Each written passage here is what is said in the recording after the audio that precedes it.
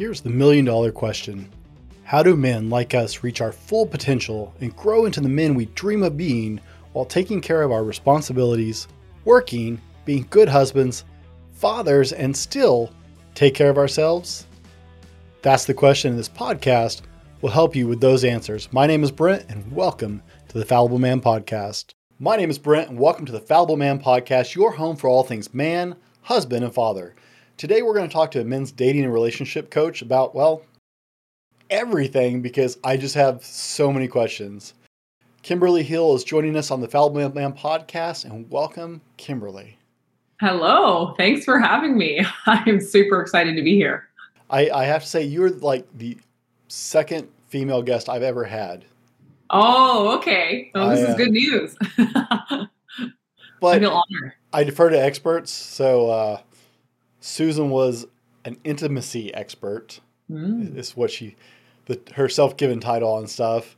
And so I tend to defer to women when it comes to dating because, let's face it, most of us guys don't have a clue. And honestly, women also don't have a clue. So I'll be the first one to say, like, I had no idea what I was doing dating. I managed to figure it out. Got a little bit lucky along the way, but the truth is nobody is really taught this. So I think it's an ever-changing field, to be honest. I'm not sure there's an ever. I have lots. So I've been married for 20 years now. I told you my wife Sarah is doing the video work in the background. We've been married for 20 years. I've known her for 20. Well, kind of been in a relationship with her for 23. So the dating landscape is like, I can't even imagine it right now. You probably wouldn't want to, either of you. So make sure you keep working it out. I have several friends at work who are single, and I look at their life and go, yeah, man, I'm so glad I'm happily married. It just... Well, like, let's be real. There's parts to envy in the dating process, but there are also many facets that are a huge source of frustration for a lot of people. So before we dive too far into this, I am the worst podcast guest because I don't introduce my guests. I don't think that it doesn't work because I get to do all this research before a show. And so I get to look into your life and do your social media stuff. I was going through your Instagram this morning and I find out all these things, but that doesn't actually really translate to my audience. So let's start off with, tell our audience, who is Kimberly Hill and why are you here today? Yeah, absolutely. Kimberly Hill is a men's life, dating, and relationship coach. And I'm here because, well, a lot of us need a little bit of guidance and support when it comes to navigating the world of online dating. And so I'm honored to be on an amazing show that speaks directly to men.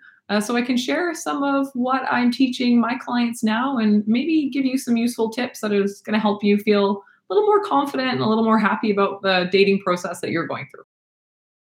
I will say I was going through your Instagram and I love just some of the posts you've made because I see, I honestly get a little anxious when I talk to people about dating and relationships, right? Because it's a very personal situation for anybody.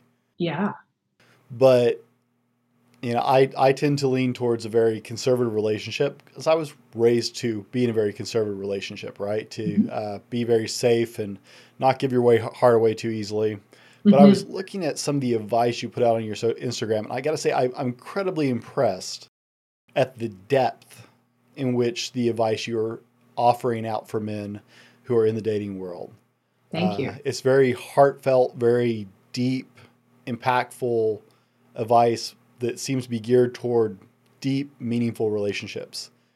I appreciate that. And I'm really pleased to hear that feedback from you because, many of us are running brands and we are hoping that we're translating a specific message to people. And we don't always know how they're going to interpret that. But yes, you're totally right and very accurate that the support that I want to be providing and offer my clients is, how can you really have a deep, true, genuine connection?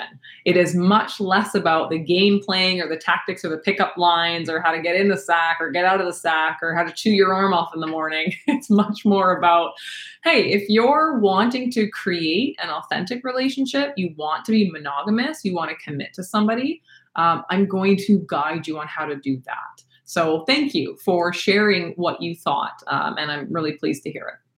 Yep. It's some really impressive advice, guys. So You guys really need to pay attention on this one. Kimberly's got a lot to share. And guys, how often do we get straight talk from a woman? You have all these questions you want to ask and you're terrified to ask. And I think we're going to go there today. So Kimberly, before we get too deep, I have to ask you the truly important question.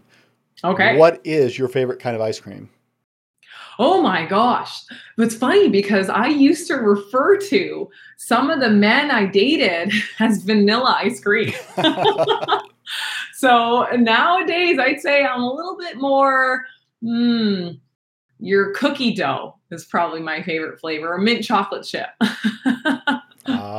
You're scoring well with my wife. She loves mint chocolate chip.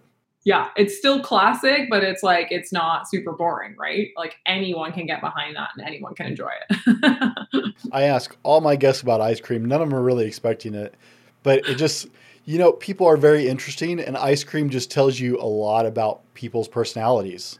Yeah. Right? You get to... I'm totally a wacky, quirky, like untraditional person too.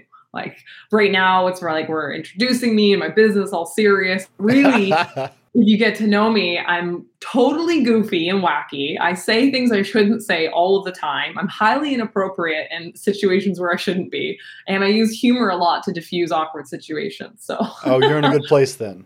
You're in a good place. Welcome to my world. I'm more of an awkward silence kind of person who's like, I don't know if I should make that joke.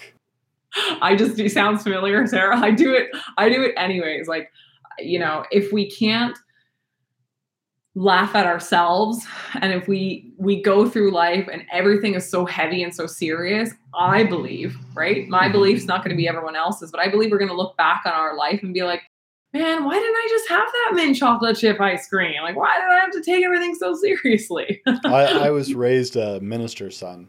And so I had to restrain certain parts of my humor in appropriate company. Mm-hmm. So I always learned to, it's like, pull the rein in just that last second when you want to say that thing that it's either going to get a laugh or it's going to get you in trouble. And so I tend to focus on the side of caution just on that one out of just pure instinctive raising. That's a safe play. Playing it safe is not a bad way to go, right? But now and then, show the real you, right? Yeah. Well, I get a little outspoken in other things, but yeah. As opposed to my wife, who is the one who's likely to make the quiet, snide remark and crack the joke.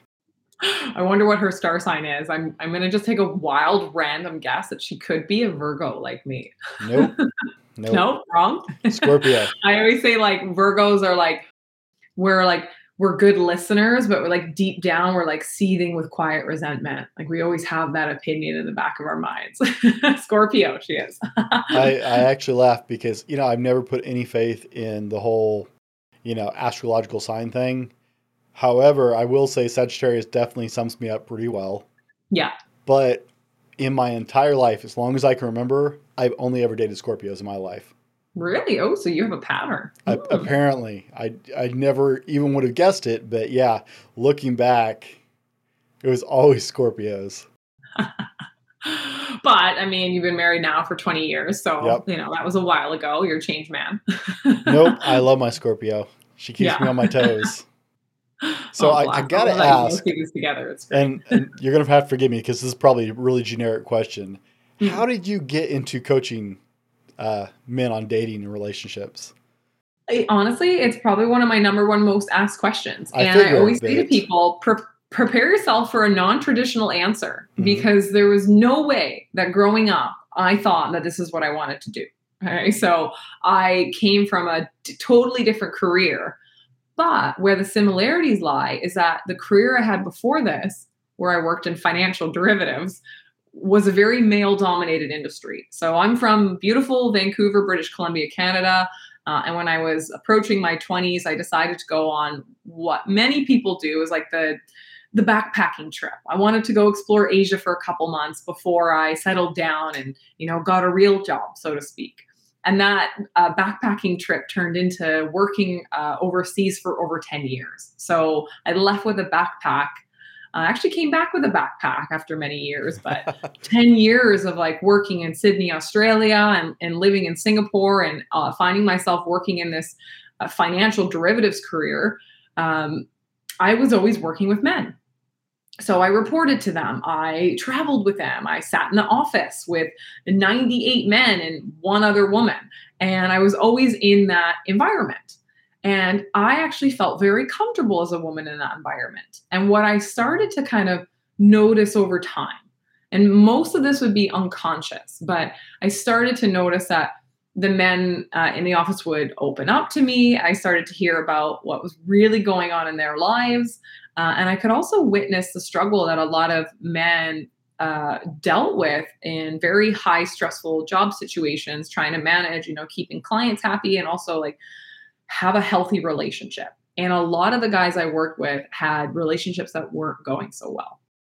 In fact, that was kind of reflecting on what was happening in my life too. So I'll try and give you the short version of the story is our firm actually hired a coach to be made available to the employees. And I thought, great, free advice, free help, like I'll take it. So I signed up. I started speaking to this gentleman for probably around a year. And it was one of the most impactful decisions I ever made to actually speak with this guy. Coaching really opened my mind up to really who I was, where my strengths and weaknesses were, and what I really wanted out of life. And through that kind of journey, I did have that aha moment where I realized I'm quite good at doing what I do here in the corporate world, but where I really feel like I'm going to thrive and what's going to be really impactful for me and where I want to head as an individual is helping other people. How that's going to look and how it's all going to work out, I didn't really know at the time, but I wanted to become a coach. And then the second part of the journey started where I did decide to leave my job. I did go on the journey of becoming a coach. And through many years of trial and error and working with other coaches and business coaches, I finally landed on supporting men in this area. The truth was, it started off with wanting to really support people with confidence. And very quickly, I realized that where a lot of men that I was attracting to my business were lacking confidence was in the area of dating and in their relationships. So I studied everything under the sun, including myself, and got qualified to do what I do now. And here I am, very non-traditional trajectory to getting into this seat. From beautiful Vancouver. Yes. I'm in Central Washington. Mm-hmm. So I've been to Vancouver many times, but apparently Vancouver is a power seat of, successful women online, right? There's a lot of like female run businesses here. Right. Yeah. I can think of several just people I follow on YouTube, business coaches like Vanessa Lau and Sunny Lenarduzzi as well. Yeah. I watch both Sunny and Vanessa a lot. It's like, wow, there's something going on here, right? Vanessa and Sunny and now you, there's all these successful women who are pursuing careers online, helping people in amazing ways. Vancouver is just apparently a good place for it. Well, it's kind of like a little, Vancouver's always like the West Coast, kind of relaxed, healthy, vegan yoga, community in a way. So, there's a lot of people that are very business minded here that want to like afford the lifestyle that you need to afford in Vancouver. And how do we do it? By like helping other people and also helping ourselves. And so, there are quite a lot of people that are coaches that I know in different coaching areas, whether it's business coaches, life coaching, or trauma-informed coaching, to dating and relationship coaching, which is what I specialize in. So, yeah. How do you stand on Rogers chocolates? I got to ask. Oh, Rogers, pretty good. I'd say I go for Purdy's more often, but weirdly, my favorite chocolate is when I was living in Australia. I don't know what it was, but just tasted better over there. I don't know why. Interesting. See, I would say the same thing about coffee. There's something about like the dairy in Oz. It's just so creamy and rich that everything just tasted better there for some reason. I dig the Australian yogurt, the Noosa brand yogurt. Yeah. It's there's something different about it. I like the way they do it there. Yeah, well, Sarah's saying it's the sun. I think they put like in their chocolate like an anti-melting agent. There's no hot there. I don't know if that affects the flavor at all. I'm probably just going on a random tangent, but I just remember like sitting down and having like a full fat milk latte and just being like over the moon and turning into a bit of a coffee snob. Nice. So tell me a little bit about the modern dating landscape. Because like I said, Sarah and I have been together for Yeah. 23 years, married 20.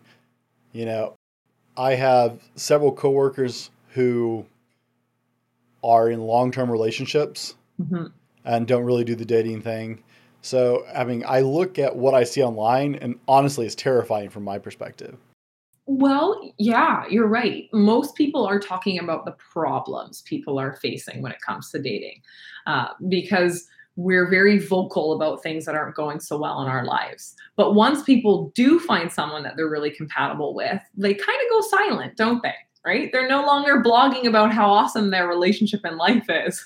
So I will share with you some of the common frustrations that I hear, and then we can maybe unpack and talk about those. So, definitely what I'm hearing very, very frequently is this exact phrase: online dating is just not for me. Okay. So people, particularly men that I work with, are so frustrated with the landscape and the interactions they're having online. I did just a Instagram quiz the other day, which got, like quite a lot of responses. And it was, I'm just not getting the kind of matches I want.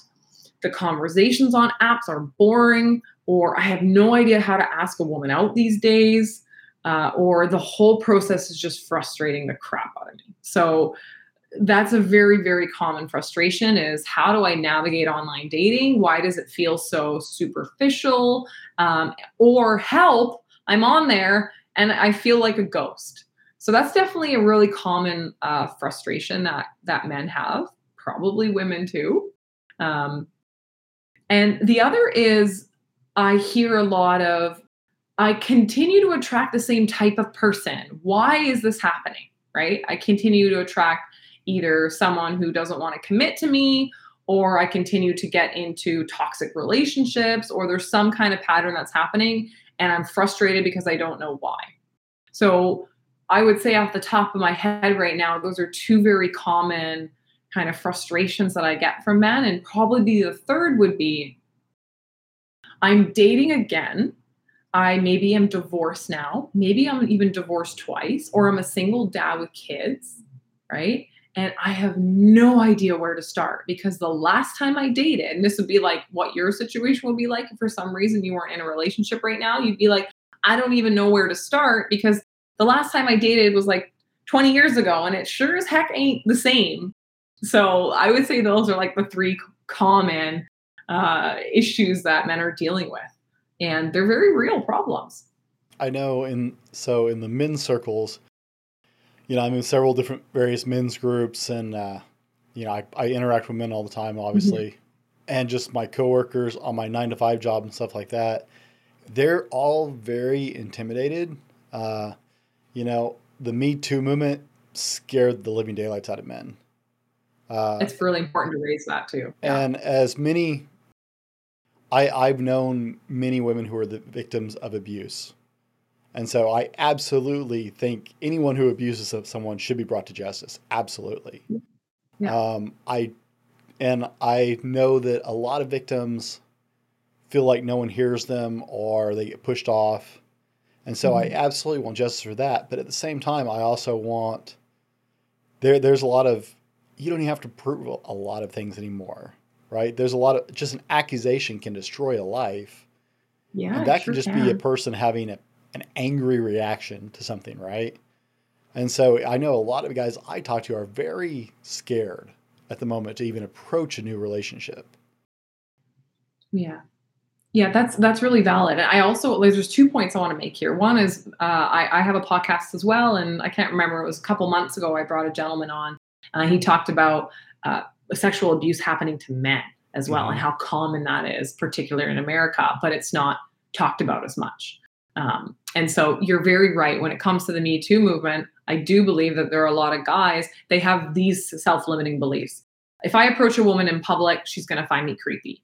Or if I try and show a woman I desire her by putting a hand around her waist or on her leg during a date to see if she's comfortable with me, I'm going to be seen as a pervert, or I'm going to make her feel uncomfortable. So what the heck do I do? Because if I don't want to be friend zone, I need to let her know I desire her. But if I let her desire her, then I'm going to be offending her or getting in trouble. So I'm just going to sit at home and not even bother. Right? It's a thought that I'm sure a lot of men have.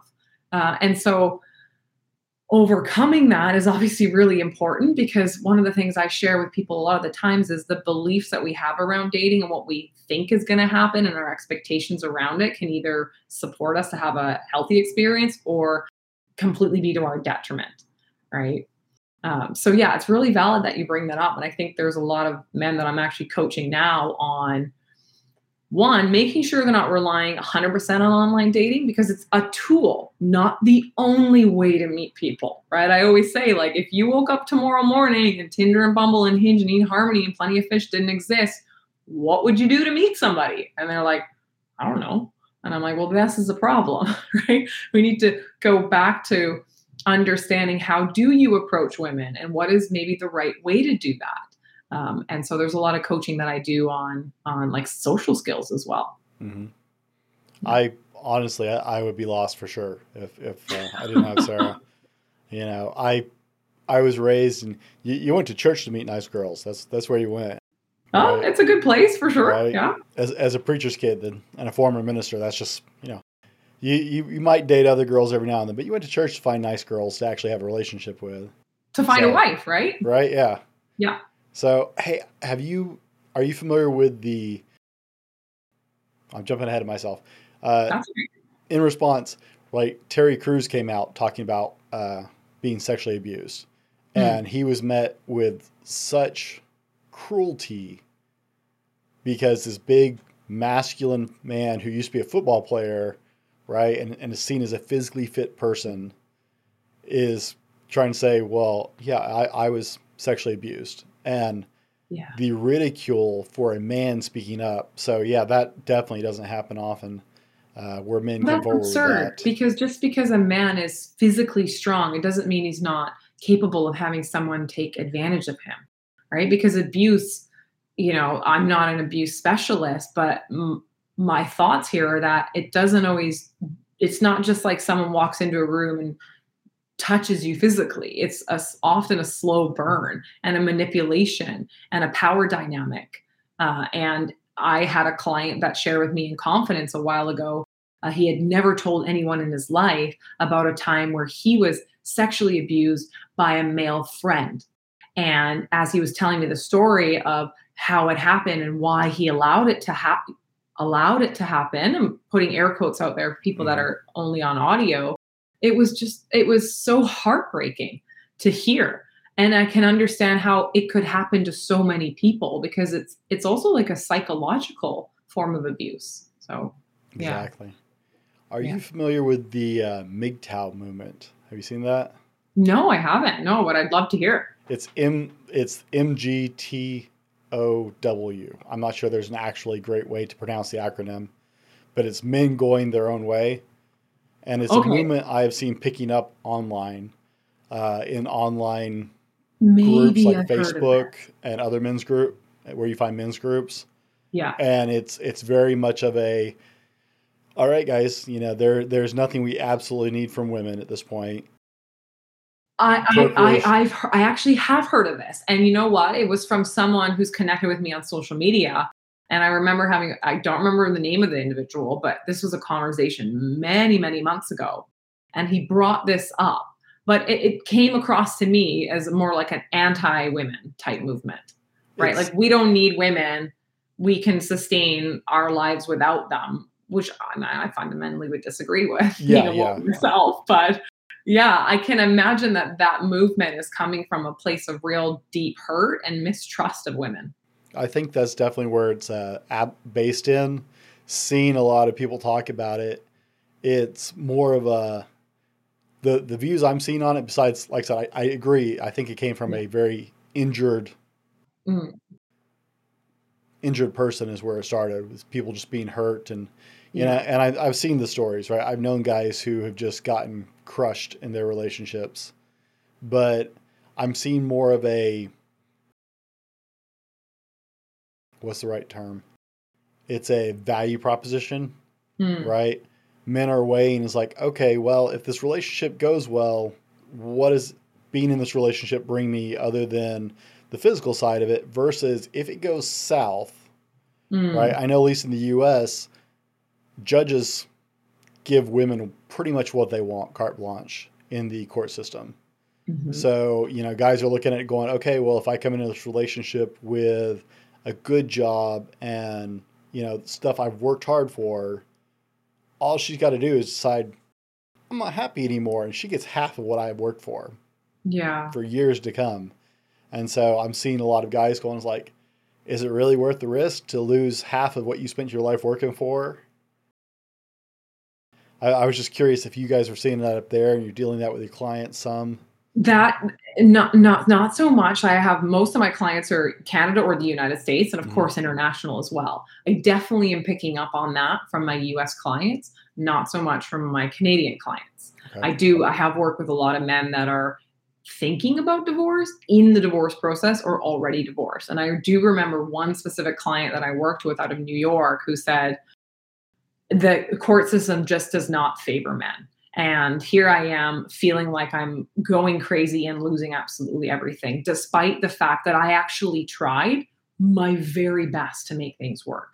So I can understand where the thought process comes from, but I don't necessarily agree that it's a healthy one. And it also means that systematically, like, the courts need to like work on that, because men are very capable of being caregivers and providers for family and for children. We shouldn't necessarily be favoring women just because they have breasts or something like that, right? So I can understand where that me versus them mentality comes from, but I think it's very unhealthy. And obviously there's a lot of benefit that can come from having a healthy relationship. That being said, I'm sure there are plenty of women out there that are genuinely just looking for money or a warm bed or whatever else it might be. And it's certainly not the kind of relationship I want, and it's certainly not the kind of relationship I'm helping my clients find, but I know it certainly exists out there, and that's why there's so much chat about toxic relationships. Yeah. Well, guys, we're going to roll to our sponsor real quick, and we're going to be right back with Kimberly, and I promise we're going to pick it up to a much more positive idea, but we had to get the ugly truth out of the way and some of the stuff's going on. So stick with us, and we'll be right back with more from Kimberly Hill. Today's episode brought to you by thefallibleman.com. That's right, it's us. Head over to www.thefallibleman.com and check out our blog, updated twice a week with new content and links to all of our social media offerings. Tag or search us at The Fallible Man or at Fallible Man on Facebook, Instagram, Twitter, and other social medias for daily content. While you're there, check out our Attitude swag, shirts, cups, stickers, and more. Again, that's www.thefallibleman.com. Guys, we're back with Kimberly Hill, and we are talking about dating, relationships, and more. And I have no idea where this is going, but it's a great conversation so far. And we're going to just keep digging in. And Kimberly is sharing some amazing perspectives with us. And Kimberly, I have to ask, what have you purchased in the last year under $100 that has most profoundly impacted your life? Well, that's a phenomenal question. I'll give something that's related to what I do and something that might not be related, but is definitely related to the mindset of what I do. So there are 2 books that I have purchased that are under $100 that are very relevant to the work that I do. I would highly recommend any man go check them out. They just happen to be in arm's reach as well. And they're both actually by the same author. So if anyone's ever heard of Dr. Robert Glover, he wrote a book called No More Mr. Nice Guy. And it's a phenomenal read for men that are feeling like they're people pleasers or are often putting others before themselves and their own needs and are struggling in relationships. So No More Mr. Nice Guy. And then Robert Glover just recently came out with another book called Dating Essentials for Men. And it's also phenomenal. And I reference it tons in my work because it ultimately is a lot of the lessons in there are what I'm helping men with. So 2 books under $100 that have definitely changed the way that I coach men the thoughts that I have around dating for men, and also really validate a lot of the work I was doing before I read it. On a personal note, what I have purchased is it under $100? Maybe it's not under $100, but I'm going to tell you anyways, is golf lessons.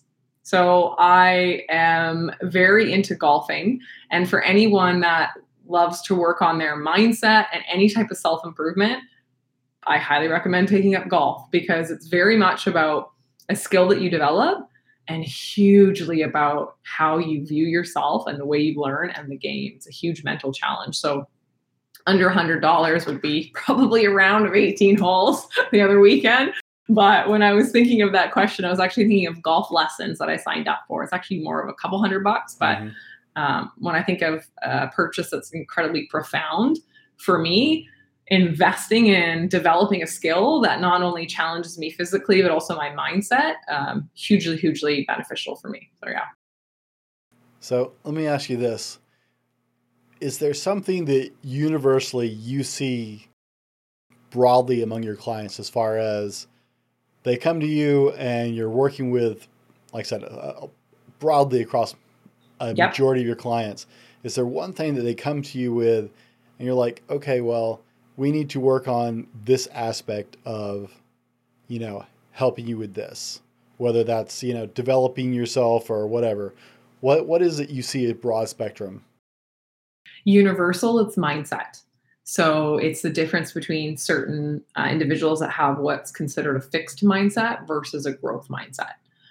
For those that don't know about fixed versus growth mindset, you can look it up. It was created by Carol Dweck. I think she's a Stanford University psychologist. She wrote a book on it. And most of the times I'm really coaching individuals around their beliefs and their mindset, how they approach dating. I can teach you the skills of dating. I can teach you how to kind of have some communication and how to set up your profile. But the most important thing is how you're viewing yourself and the process. So mindset for sure. Okay. Well, my audience is going to be familiar with the concept of growth mindset. We talk about it a lot. I've actually read her study and her work on that. Yeah. She's Stanford, right? Did I get that right? I was going in the memory bank. I think so. I've read so the too, study. Yeah. I didn't really care where she was from. I tend to, some people hook on to certain details on things. Yeah. I want the information. If you're universally being recognized for the work, I want the information. I don't care who you are or where you're from. And I'm likely going to misquote who did it. I'm interested in the meat of it. I want the information. That's the important stuff, right? Yeah. I wish I had the memory to recall. I've read so many books and talked to so many interesting people, and just the stuff I've learned and studied over the years. It's like, I kind of wish I had a memory for that, but I'm that guy who's like, I remember this. I have no idea who said it. So somewhere I read something that said something along the lines of this. That's basically my brain too. I don't know if you've ever watched the series Suits on Netflix, that Mike Ross lawyer guy who basically has a photogenic memory. We kind of all wish we could be like that, but we're not really. Yeah, it kind of blows my credibility in a lot of arguments. It's like, no, really, I do know. I was arguing with my friend about something the other day, and it's like, do you really want to debate this? He's like, well, you can't cite it, but at the same time, I know how much time you spend sitting around reading studies and reports and news stories. So I have no doubt you read it. I just really like to know where you read it because I want to see it. It's like, I'll work on that. I'll see if I can pull it up for you. But, I read like 300 articles last week, so I have no idea which one it was. That's like writing an essay in high school and then like having to you get like 50% of your grade is on how well you source it. Right?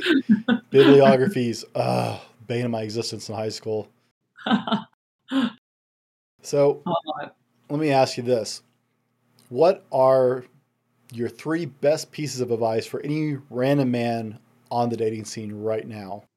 Just randomly, if a guy goes, okay, I want to start dating, what are just the 3 starting pieces of advice you're going to give him? Know what you're looking for. And when I mean that, I mean, know what your values are and how those align with the person that you want to be in a relationship with. Okay. Because there's so many people that what I call use the spaghetti at the wall tactic with dating. They just throw it at the wall and they see what sticks. And they hope to heck it turns out to be a good experience. And maybe that actually works out. And maybe it ends terribly. Okay. So know what you're looking for.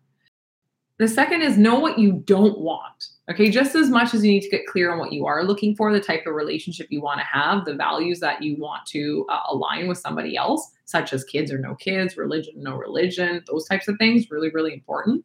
Yeah. Is know what you don't want. So be really clear on what your boundaries are and what your deal breakers are.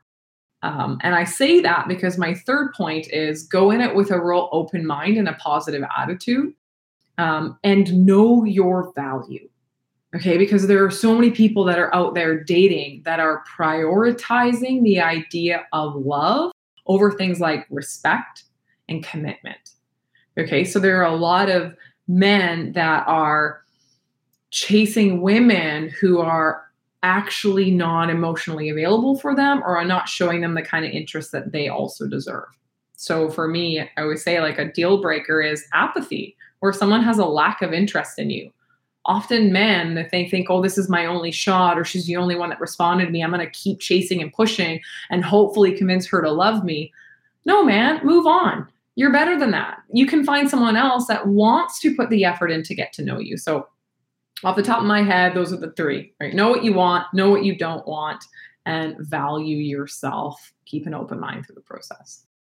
Okay, going from that process to, I'm going to pull in one of the questions you had on your bio. What are the 3 biggest mistakes men are making in 2021 about dating? Overthinking everything. Should I? Shouldn't I? Should I approach her? Shouldn't I approach her? Should I wait a couple days before I message her? What the heck does that mean? Should I show all my buddies what that means? Like, so much overthinking and concerning yourself with whether you're showing up right or should be doing something different.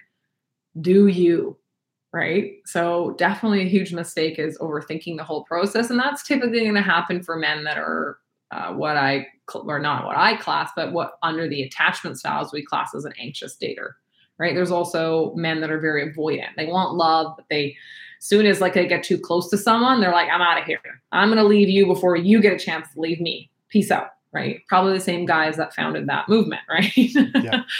Okay. So mistake number 1 is overthinking the whole process. Okay. The second is I'm going to go more on like what's current and more mainstream with online dating is texting anxiously. So trying to build a connection with someone through text messaging. Okay. I believe that that's a mistake. Now, a lot of people are really comfortable dating from their living rooms alone in their underwear. I don't think that's the best process, right? We're matching with someone. We're then conversing with them on message, and that can go on in some cases for months between people, right? When are you going to actually meet that person in real life? So we're constantly texting, we're overthinking the texting. We're doing these long back and forth sagas, sharing our life on a text message. And it is a mistake in many regards. Now, if you're separated by distance, there's just a reason why you can't meet right away. I understand you got to go through the process that's organic and natural for you. But I do suggest that once you've matched with somebody, and I'm just referring to online right now, once you've matched with somebody and you had enough conversation to get a sense of whether they're interesting enough to want to meet, get their number, go for a coffee, right? You don't date at home alone in your living room. You date when you get out in the world and you're genuinely connecting with people. So that would be a mistake that I see really often with men is, they're kind of dating online only. And when they do, they're afraid to take it to the next step. And a third mistake, which kind of goes to the advice I gave, which is tolerating poor behavior. So somebody isn't showing interest, or they're expecting you to pay for everything, or they're canceling last minute on you, or they're not valuing you and your time, yet you're pursuing them anyways. Not such a good way to go. So those would be the 3 that I think of off the top of my head. Guys, if you are getting something out of this, be sure to do the whole social media thing. Give us the like, give us the thumbs up, and let us know that you're enjoying this. And be sure and check out Kimberly over at her YouTube channel and all of her many social medias. Now, Kimberly, here is the real question that everybody wants to know, right? What women want. What are women actually looking for in a relationship in 2021? Fantastic question.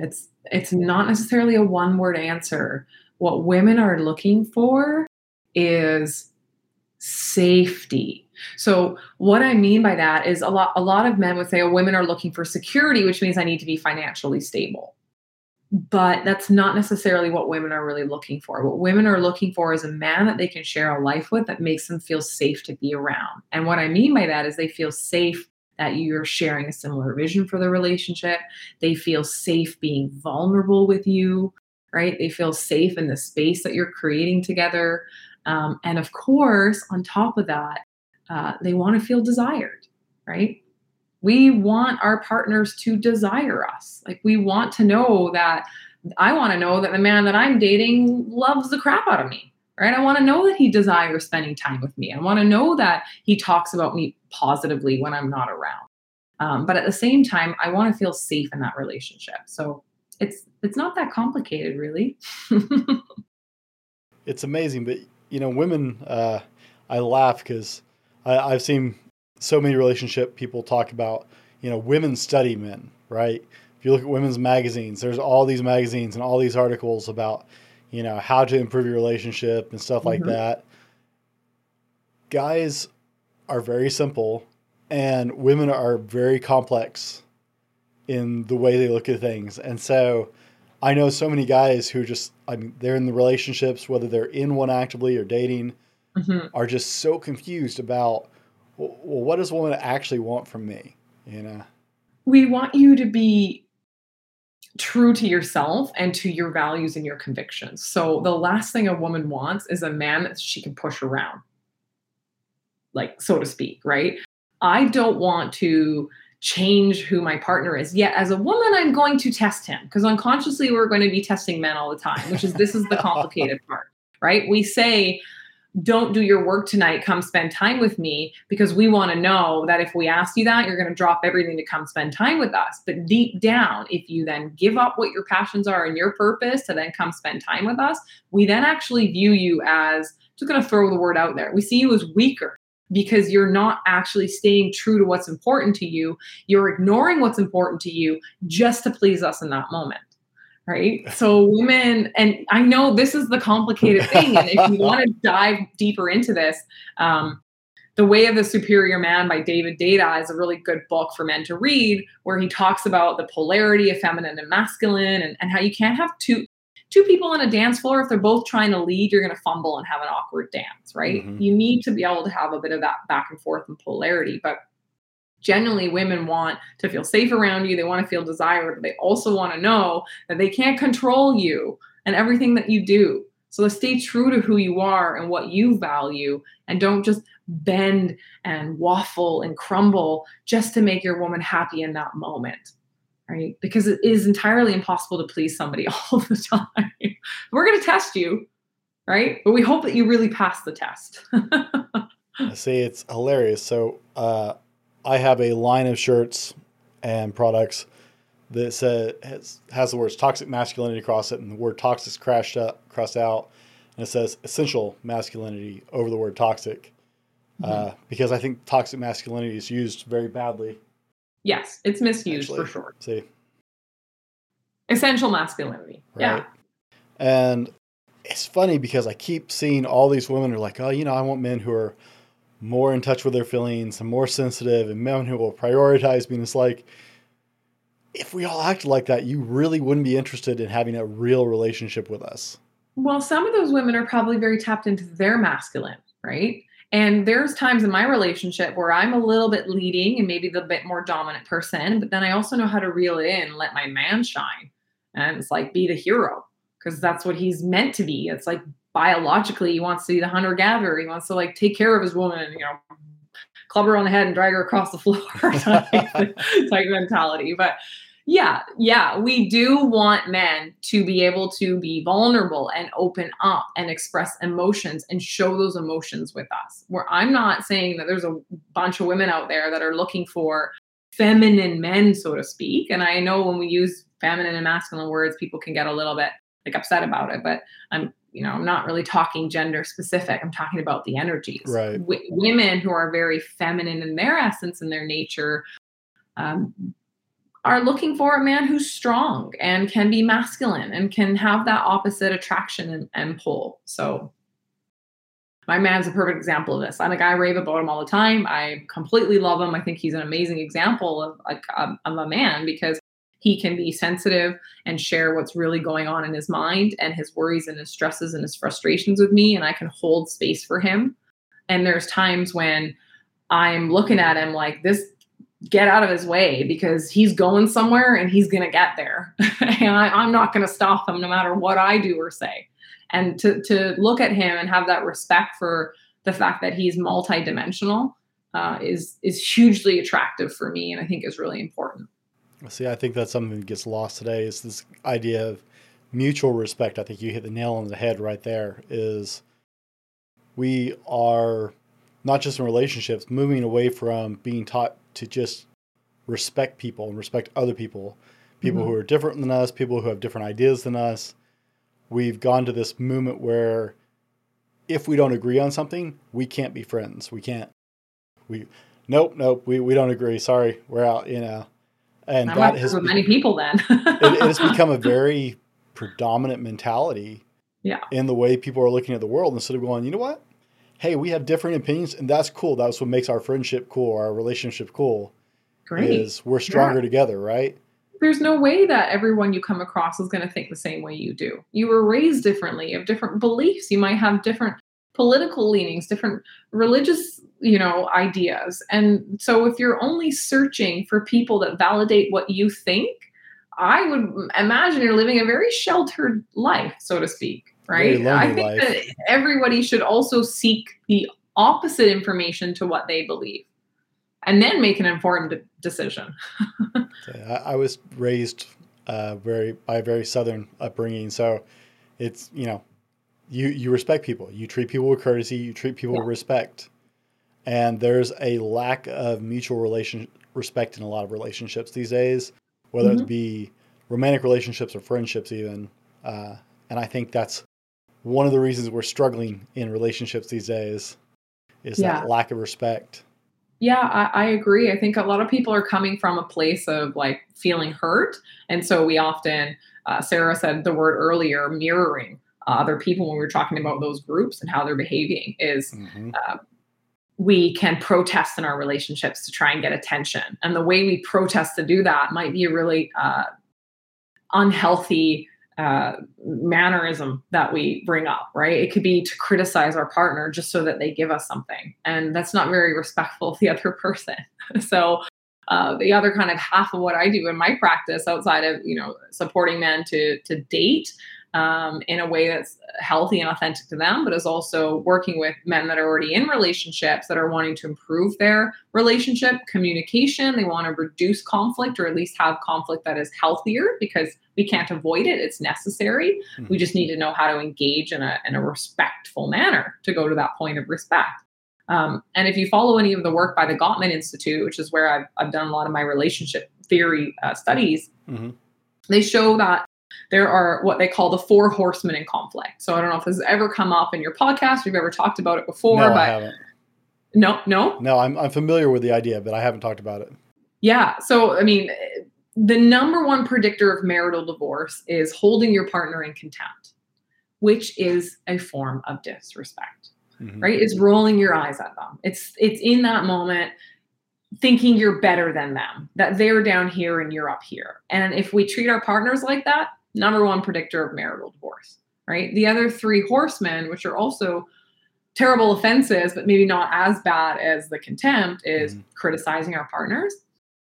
The whole, you did this, you're such a bad person, right? Like you didn't unload the dishwasher, or you're late, or you are, and I'm like, women also really like to point out all the negative things that their partner do.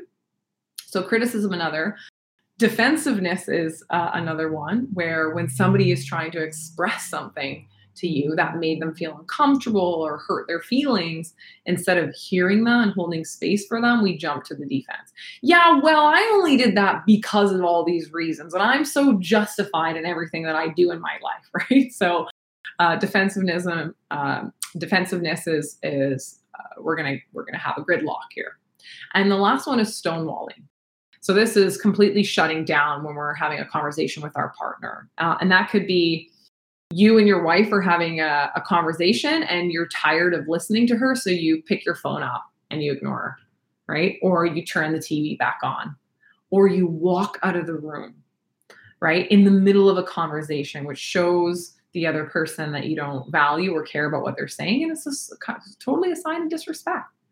The good news is there's ways to overcome all this and improve our conflict and have healthier conflict and actually remind each other that we're on the same team. So yeah, some fascinating stuff that I'm sure we could go totally on a tangent talking about it. But are you familiar with Dr. Les and Leslie Perot or Parrott? I don't know how to say their name. So they're a Christian-based couple, but they have a book called The Good Fight. In fact, they do seminars. Right. I think I've over. They do simulcast for the book called The Good Fight. Yeah. And it's Dr. Les and Leslie Parrott. I don't know if there's a little oomph on one of the letters or something.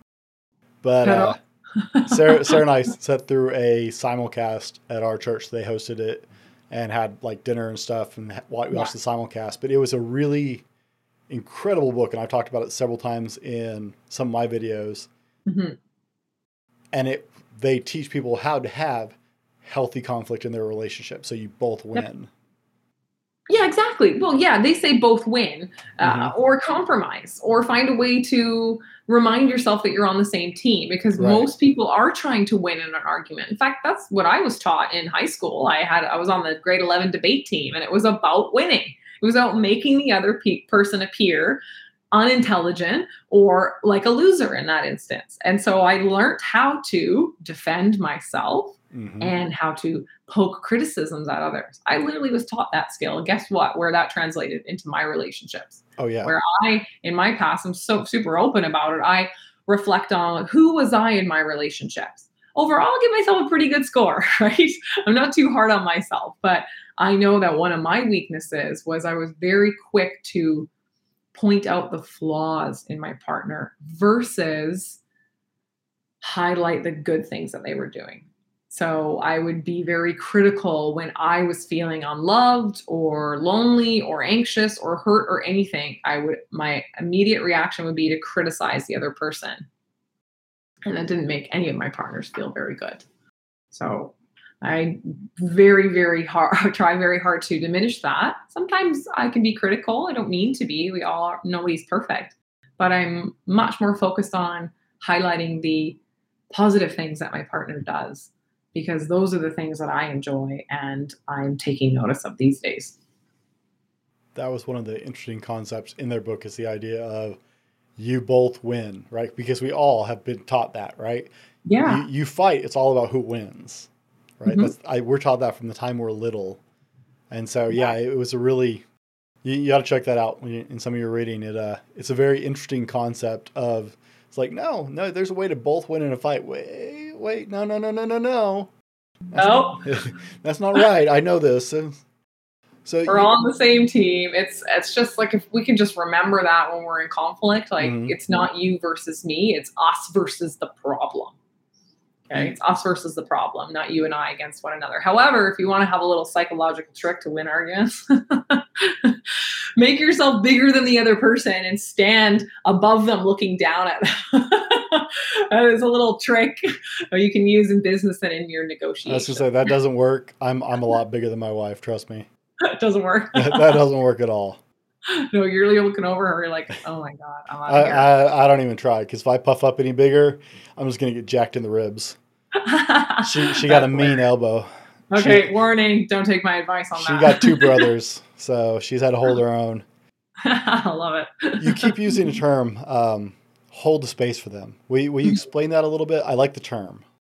Yes. What I'm really saying there is active listening.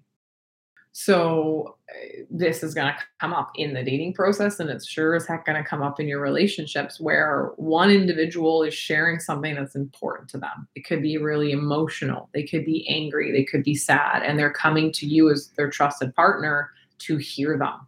Now, oftentimes, there are two things that happen. One, when our partner is feeling uncomfortable, we feel uncomfortable and we want to feel less uncomfortable. So we try and make them feel less uncomfortable so that we can feel less uncomfortable, right? So we might interrupt them or try and give them solutions to their problem just so they can stop being angry or hurt and be happy again. Because gosh, it's so uncomfortable when you're unhappy. Holding space is saying, I can sit with my partner's discomfort and I can be okay, right? I can hold space to hear and feel what my partner is going through. And in this moment, my duty is to just listen to them. You don't need to solve their problem. I don't need to fix their feelings or the emotions. I can just be present and hold that space for what they're experiencing and going through. Super important. Men are a little bit more hardwired to want to find solutions to problems, and women are a little more emotionally driven. So when she comes to you with an emotional problem and you try and meet her with intellect, you're going to have a bit of a mismatch, right? I'm sure that whoever is coming to you is intelligent enough to know how to take a few first steps to overcome their own problem. They're most likely looking for a space to be heard and for their emotions to be validated. So advice out there for men and for women is if someone's coming to you with emotion, meet them with emotion or ask them permission if you want to help solve their problem. There's nothing wrong with saying, hey, I'm hearing what you're saying.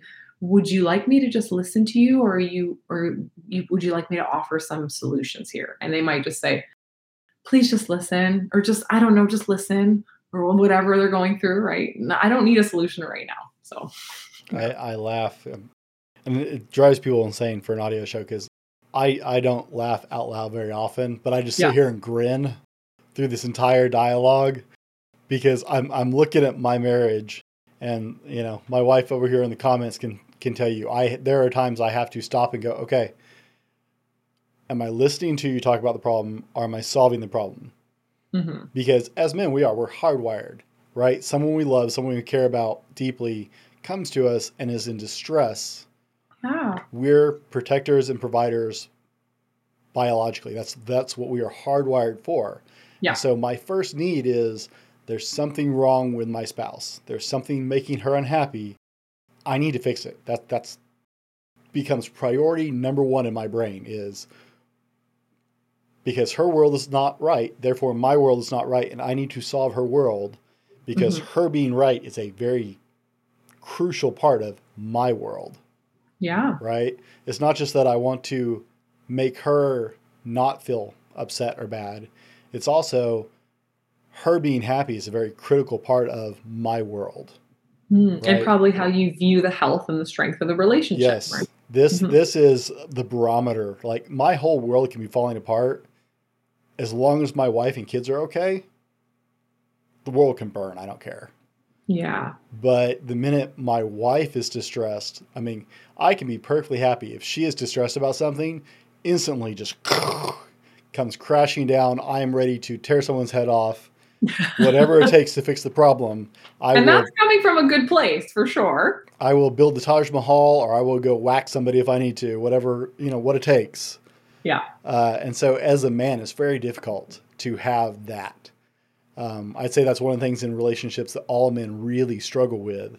Oh, yeah. And that's why I wanted you to expand on your term for holding space. Like, this is it's really for critical. Sure, number one thing that gets raised with men I work with that are in relationships is we're having fights, and I don't even know why they've started. And a lot of the times they start because there's an unmet need. Mm-hmm. And that unmet need could be, I just needed to feel heard and listened to. Right. Which most of us are really wanting. Yeah. Right. The whole emotional, our emotional range can be a little limited.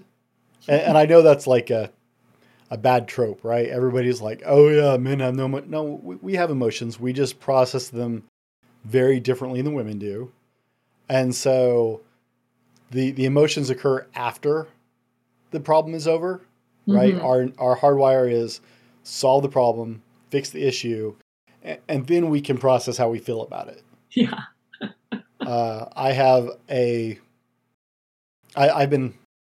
There are people who would call me klutzy.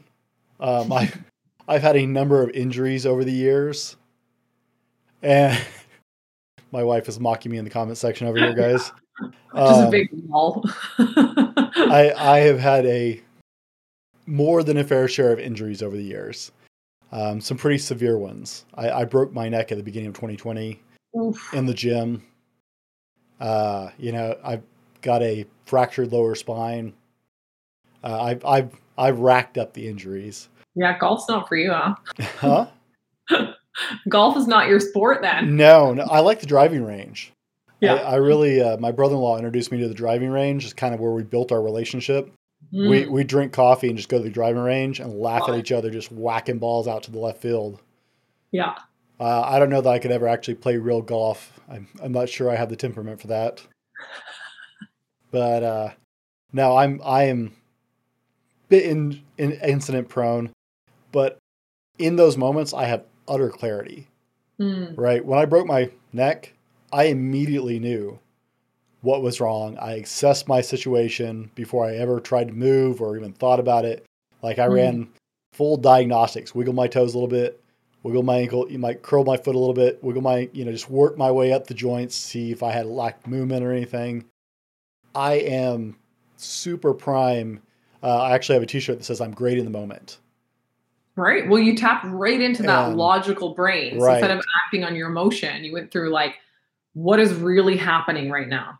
That's a very good stress response. But for me, it was, 5 days, 6 days removed before I even emotionally started processing anything. And it didn't feel like it set me back that bad. I actually have a bit of lingering trauma. It's been over a year now, but I was actually doing a podcast recording, I think last week. And right at the end, I was wrapping everything up and downloading files, and my neck popped. My neck never used to pop. It's only done it a handful of times since I broke it. But 2 of the times, I lost consciousness.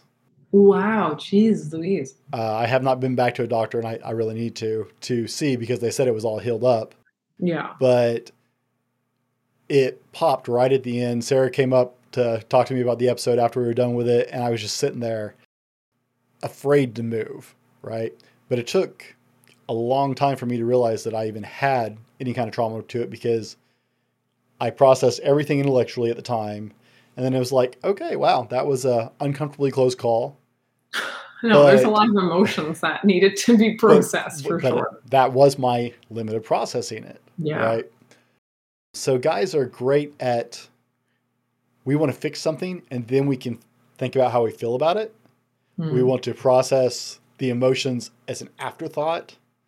And so when someone we care about comes to us, we're like, ooh, we got to fix this now. We got to fix your world. Then you can start the healing process, right? Yeah. Because that's the way we do it, as opposed to the fairer sex who want to process the moment and the emotions and deal with them right there and actually feel them. We're just like, no, we need to take care of things. We'll get to feeling later. Oh yeah.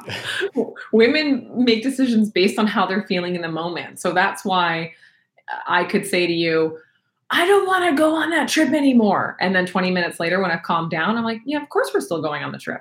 What are you talking about? You'll be like, you told us we're not going. I just went and canceled everything. You're like, why on earth did you do that? You're crazy. It's because now we're feeling okay about it. But before we weren't.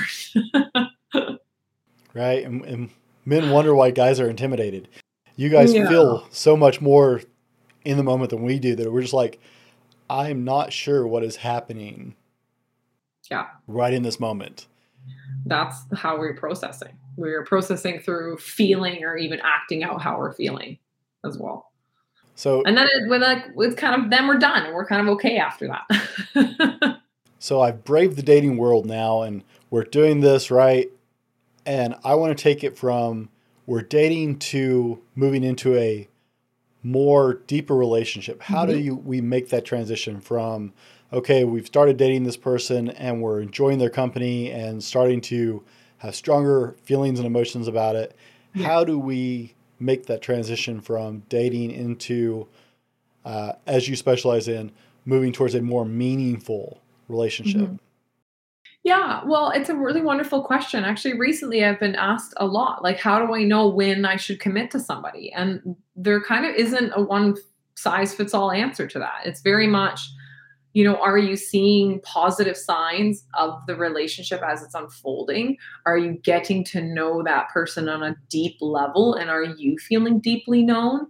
And do you align in terms of what you are both wanting from the relationship? And are you aligned in your values? If you're starting to feel like all of that stuff is adding up, then I would say you're heading towards a really beautiful future with that person.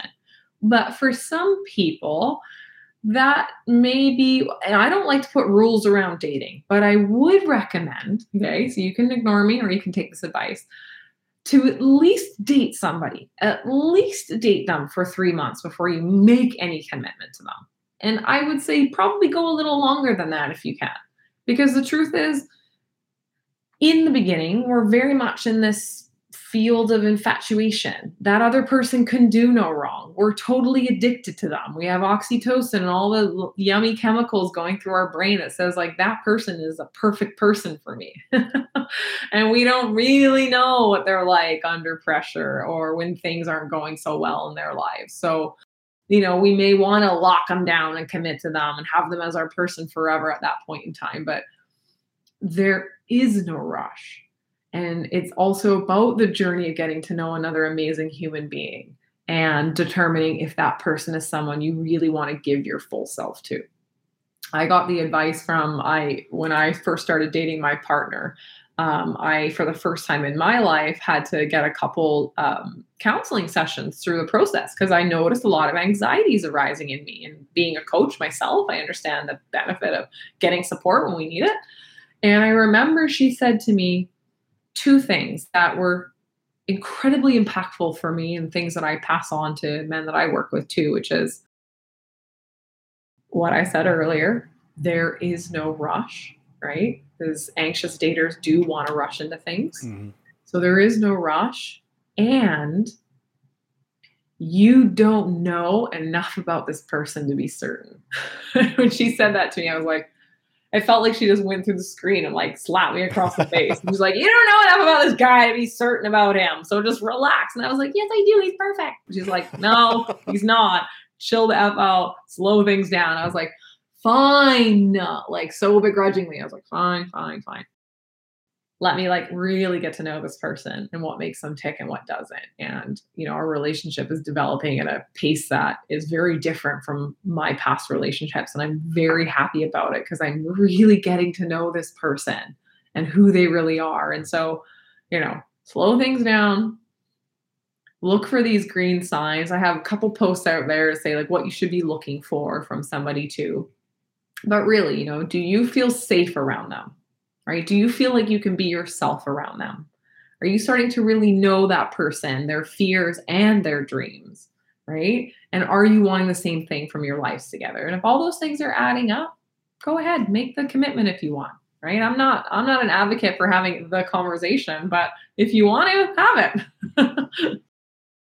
I asked one young couple that when I was a minister, I was doing some premarital counseling with a young couple, and I asked them, it's like, How does your future husband, how does his family do Christmas?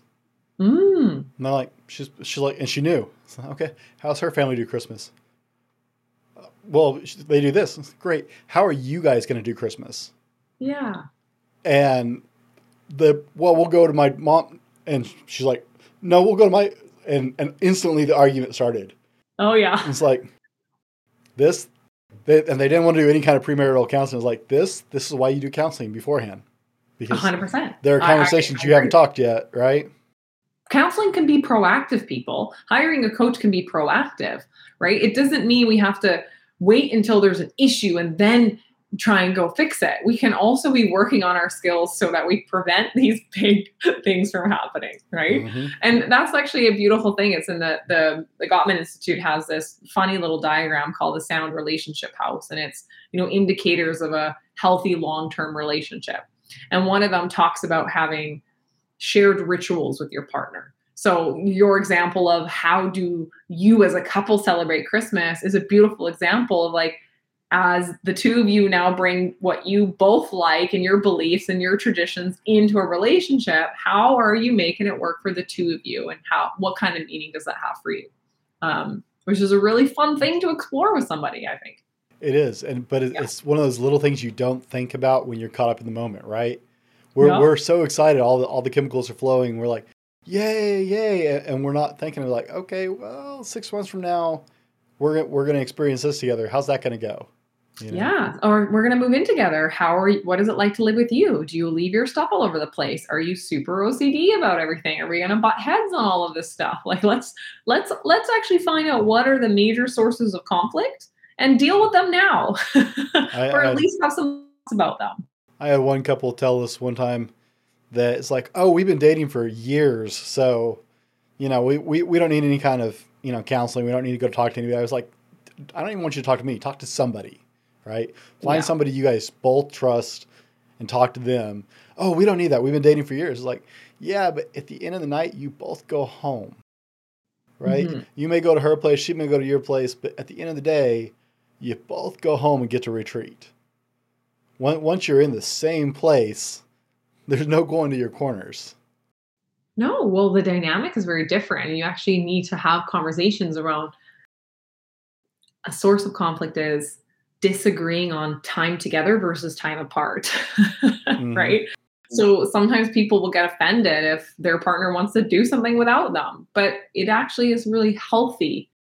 And the foundation of a healthy relationship is, person A has an identity, person B has an identity, right? They keep those identities. Mm-hmm. They learn to be in a relationship together, but they're not merging their identities. Right. What was it? Spice Girls 2 becomes 1. No, it just doesn't work that way. 2 stays as 2, but you decide to hang out together. Wow. Right? I have not heard a Spice Girls reference in a few years. No, I don't know where it came from, but I was like, that's a perfect example. Like, no, 2 does not become 1. You stay as individual people. Props for the 90s reference. That was the start of like the codependency pandemic. Thanks, Spice Girls. Right? Oh my goodness. Twilight series. Yeah. What in the world? I was like, can we teach kids to be more codependent on each other? Yeah. How overly dramatic can we get?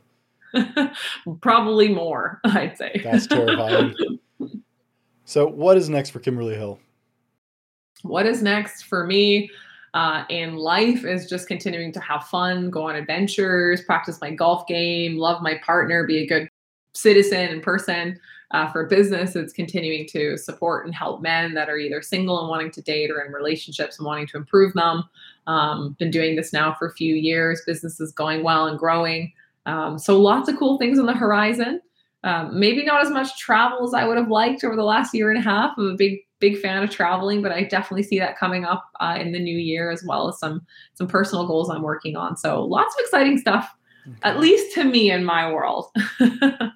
So you have a website and social media. Where can people find you? Yeah, great question. And thank you for asking it. Of course, if you want to get some advice and get an idea of how I speak to my audience and the kind of things I'm talking about, social media at Kimberly Nina Hill is a great way to connect with me. If you are looking for a little bit more personalized support, then I would recommend checking out my website, KimberlyNinaHill.com. There it is. That's me. And you can download a free guide I have that talks about how to overcome common mistakes men are making in dating. It's called the Dating Handbook for Men. And of course, if you actually want to see if coaching is right for you, there's never any pressure on any of my calls, but I certainly would happily invite you to have a free 45-minute consultation with me. If I'm the right person, awesome. If I'm not, I might know someone else that could support you. So those are some places to find me. And we have here on the screen the Dating Handbook for Men. Is that what you're talking about? That's it. Yeah. Get the free handbook. Created a really amazing ebook there that talks about how to overcome a lot of common mistakes men make when they're dating again, and gives some useful tips there on attraction, even a suggestion on how to ask a girl out, a couple different workbooks there to help you get really clear on what you are looking for and what you don't want. Lots of things we talked about today on the show. So yeah, grab it. It's free. If you hate me, unsubscribe. No big deal. Guys, as always, we will have all of Kimberly's contacts down in the show notes or in the description of the show, depending on what platform you're watching. Guys, go check out what Kimberly is about. She's working on YouTube a little bit at a time. She's got some cute videos on there that I enjoyed. She's very active on Instagram. YouTube is a whole beast of its own, right? It's like a lot of work to edit and create videos. So I do have a few up there. Check them out for sure. You get a sense of my personality. Crazily, I decided to start a TikTok channel. I don't know what I'm thinking. You can follow me there for some fun and laughs. But of course, social media, Instagram is where I hang out the most, I'd say. I was told by a friend of mine who owns multiple businesses, small businesses, like he barraged me for 40 minutes one day. I came into one of his brick and mortar businesses. He makes artisan hot sauce, which is just cool. Amazing, right? Besides running the family little Hispanic grocery store and restaurant in town, but he makes artisan hot sauce. And I went in because I'm addicted, man. He makes his habanero hot sauce. But we've been buddies for several years. I've done some side work for him in IT with the store and stuff like that, helping with the network. And he pulled me aside one day and we were talking business and he's like, dude, I love what you're doing. It's going great. How about TikTok? Are you doing TikTok? I was like, no, dude, that's like a space for little girls to dance and, people to do weird stuff to music. That's not me at all. And he spent 40 chewing chewing me out because I was not on TikTok. He's like, this is where people come to get that face-to-face talk and you are so comfortable on the camera. Yeah. You need to be here. I was like, I finally created a TikTok account in front of him to end the argument. Yeah. And so it's still, that's it's so just weird to me. I mean, how many places do you spread yourself, right? It gets to the point where like, can you maintain quality on all these different channels? No. The truth is you're already recording some amazing content here. Maybe you just take little snippets of it to start and see how it goes. That's a lot of my other social feeds. I have 8 social media platforms. So it's hard. Like running a business these days is like, where do you want to be? LinkedIn, Facebook groups, TikTok, YouTube, podcasts. I don't know. You name it. Oh yeah. It's crazy. It's crazy.